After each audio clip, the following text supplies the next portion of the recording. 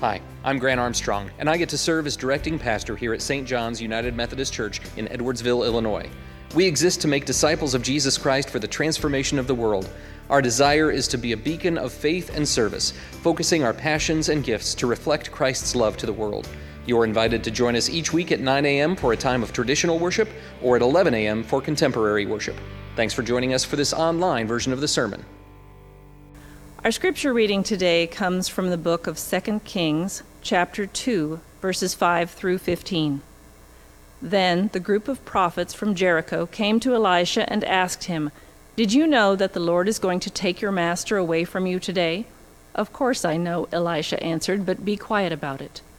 Then Elijah said to Elisha, "Stay here, for the Lord has told me to go to the Jordan River."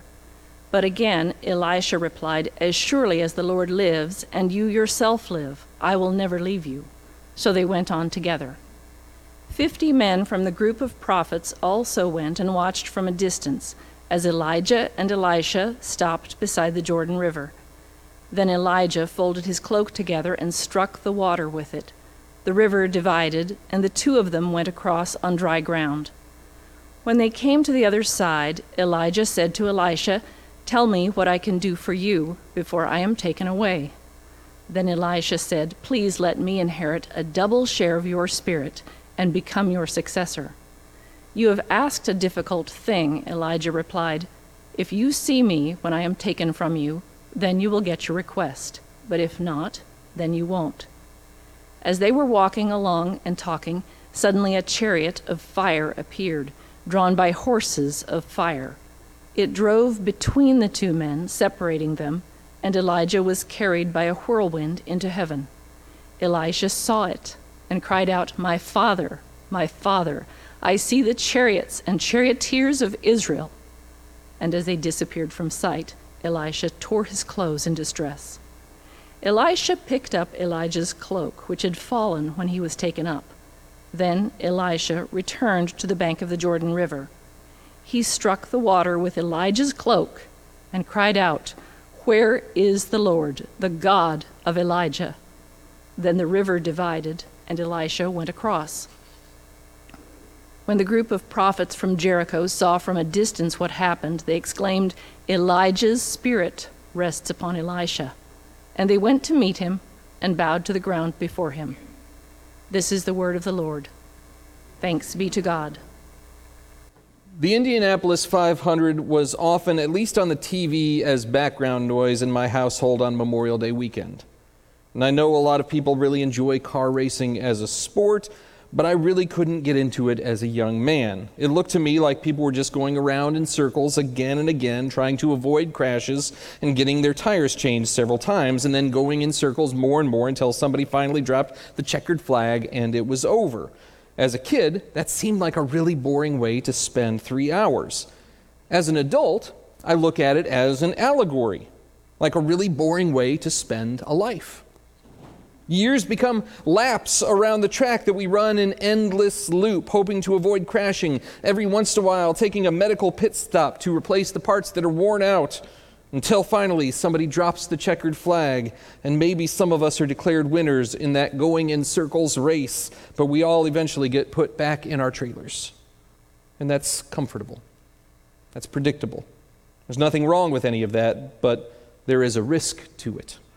We can run through the years on muscle memory, going through the motions by rote. We might miss the occasional open gate that reminds us that we are not necessarily designed for running in circles.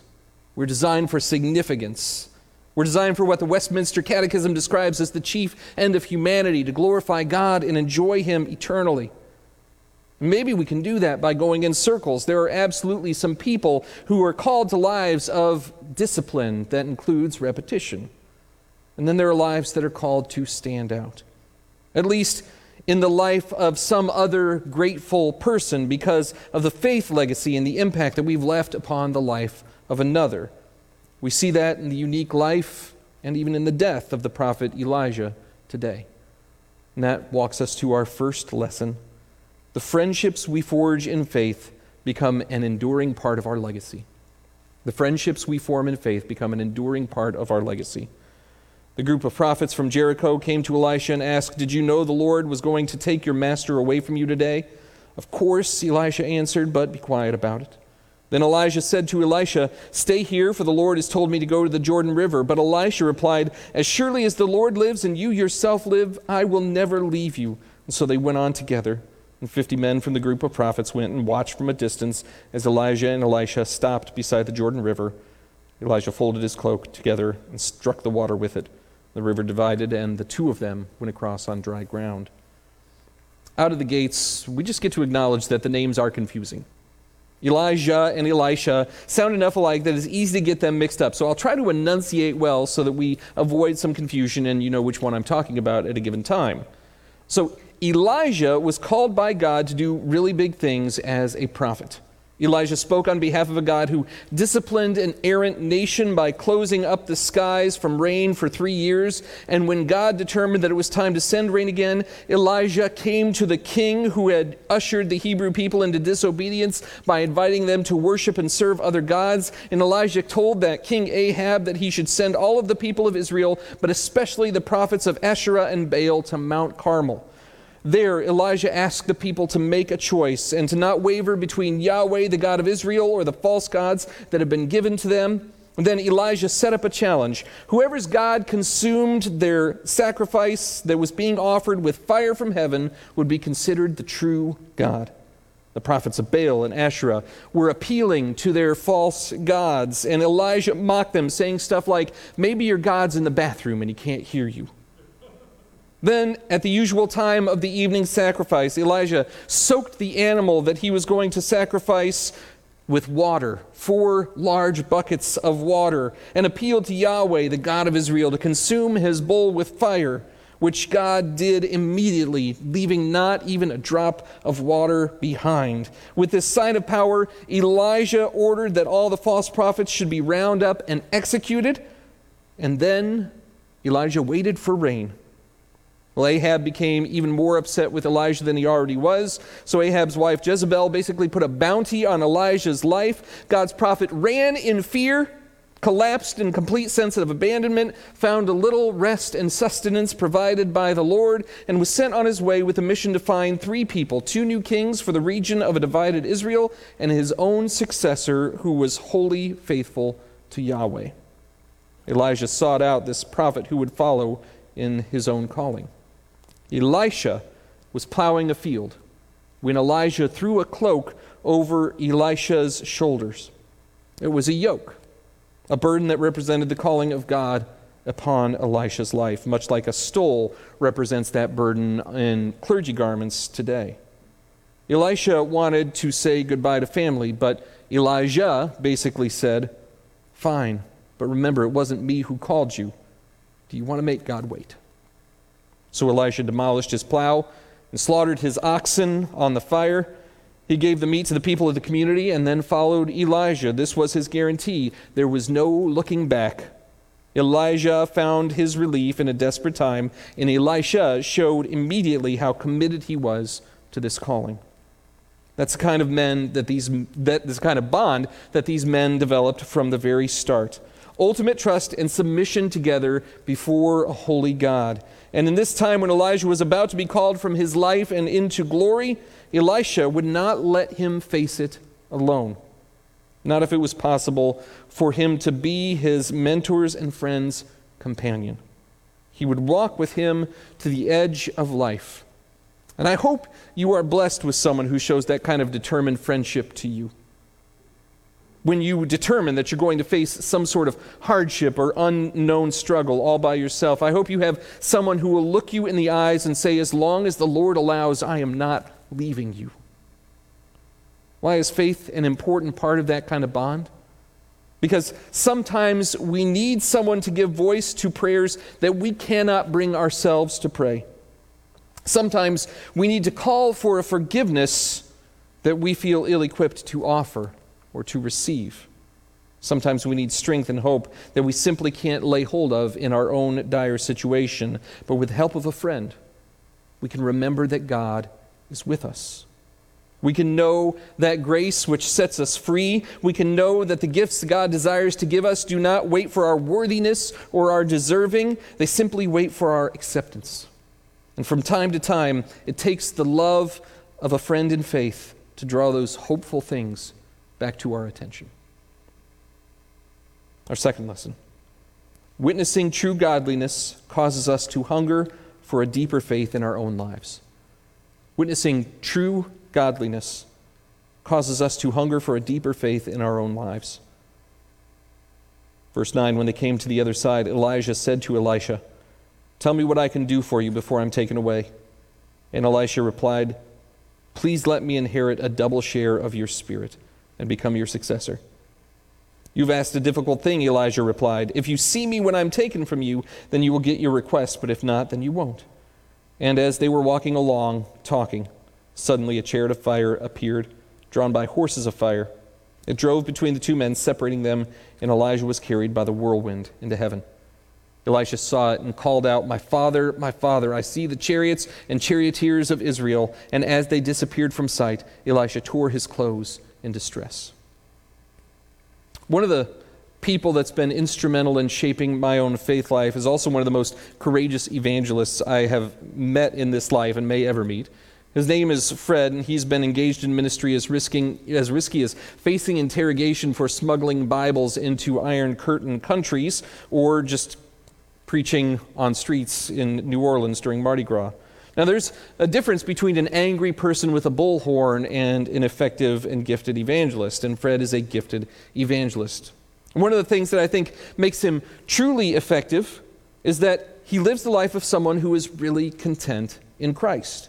He's full of joy. He doesn't look down on anyone. Jesus can redeem and transform any life, and Fred has seen it happen more times than I can imagine, and he treats people in the light of that reality.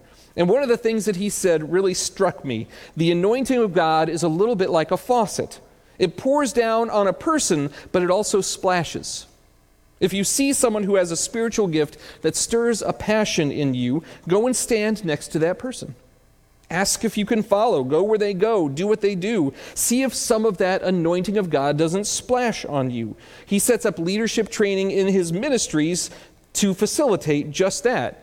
You don't just go do a job. You receive spiritual mentoring from people who have been faithful in that role before you.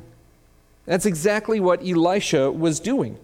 He knew the faith that Elijah lived. He had seen the power of God at work in Elijah's life. He had the chance to stand next to this mighty prophet of God and catch some of the splash from that spiritual power at work in Elijah. And this experience not only gave Elisha a great experience, but it created in him a desire to know even more, to seek even more. Elisha experienced the power of God moving mightily in the life of his mentor. And so Elisha didn't want twice Elijah's fame or recognition. He asked if, as Elijah's successor, he might have a double portion of his spirit, if he might know twice the faith and twice the divine favor. Those requests that seek first to honor God tend to receive answers in the affirmative in Scripture. And Elisha gets to that point in prayer by seeing God's matchless faithfulness, even through difficult times in the life of his predecessor. How do we live such a faith? In some, it's through the courage to follow God to great adventure, and for others, it's in leading a life of quiet simplicity. For everyone, it's living a life that is different and set apart, because God is a part of it. Seeing Elijah caused Elisha to turn his plow into firewood and roast the oxen, the service oxen, on the flames so he could learn to follow without a fallback. This Memorial Day, I wonder whose faith has caused the course of your life to veer Christward. Whose life of dedication has caused you to more earnestly pray, God, have your way with my life and bring your kingdom close? And who is looking to you for that inspiration? Who looks to you so that they might see a life of fearless service? Or who looks to you to witness what true peace and simplicity looks like when one has the assurance of God's love through Jesus Christ? Who is asking for a double portion of what they see of God in us? Our third lesson. It's up to us to take the cloak. It's up to God to provide the power. It's up to us to take the cloak. It's up to God to provide the power. Elisha picked up Elijah's cloak, which had fallen when he was taken up. Then Elisha returned to the bank of the Jordan River. He struck the water with Elisha's cloak and cried out, "Where is the Lord, the God of Elijah?" And the river divided, and Elisha went across. When the group of prophets from Jericho saw at a distance what had happened, they exclaimed, "Elijah's spirit rests with Elisha." And they went to meet him and bowed to the ground before him. A good portion of the victories that are won in Scripture involve the Lord promising the victory, but the battle must still be fought. God offers many descendants to an aged Abraham and Sarah, but they still have to conceive and deliver a child. God promised land to Abraham's descendants, but the Hebrew people still had to fight the battle to claim it. God's gifting us with forgiveness, eternity, and a brand new start, but Jesus still endured the cross that we might receive it. God gives us these promises, and to our understanding, they might look like God handing us something without real sacrifice or struggle on our part. But what we'll find is what Jesus tells us. If anyone wants to find life, that person must forsake their life to take up their cross and follow. That cloak that Elisha picks up once Elijah is carried off is the same one that was placed on Elisha's shoulders when he was called from his plow. It represented the labor that Elisha would undertake, like those oxen under the yoke of the plow. If Elisha wanted to receive God's promise, he would have to take up the burden of the life of a prophet. And that might not sound bad, but think about Elijah's desperate state when he located Elisha. He was being actively hunted by a queen's loyal forces who wanted to see him killed. He was exhausted and hungry. He felt isolated and alone. And that's what he got for being faithful to his call. Elisha had no reason to expect any different in his life. It would be completely understandable if Elisha were to let that cloak settle on the ground so that he could go back to planting his field. Except he couldn't. He had already irrevocably aligned himself with Elijah. His heart desired to honor his predecessor's vocation, and he wanted to be an instrument of that double portion for which he so boldly asked. And as we read ahead past this passage in 2 Kings, we see Elisha enabling miracles of provision through multiplying olive oil to meet the needs of somebody in particular, but through an entire community with some left over. We hear about him raising a woman's child from death to life. We read about him healing a man with leprosy. It's not coincidental that the story of a prophet who followed a man that ministered in camel's hair and a leather belt were to give us such a foretaste of what we'd see in the ministry and relationship between John the Baptist and Jesus. See, Elisha wasn't just pointing the people of his own generation to the power of God to save. He was helping people who encountered Jesus to see the powerful presence of God in their midst. And he helps us today to see those patterns of how God calls us, invites us to take up our crosses and die to ourselves so that we might follow in greater faithfulness and maybe greater significance. We're not going to find that in a life that's spent going blindly in circles. It only comes from a life lived sharing significance with others, seeking the godliness we're designed to show in our lives, standing near the folks who seem to be standing under the faucet of God's gifts and taking up the burden that God has set before us so that we can both witness and evidence God's power to free and to save.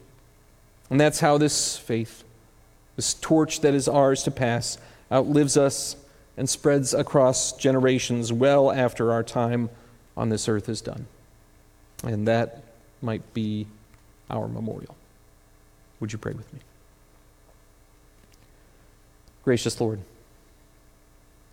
help us to have eyes that see the life of faith at work.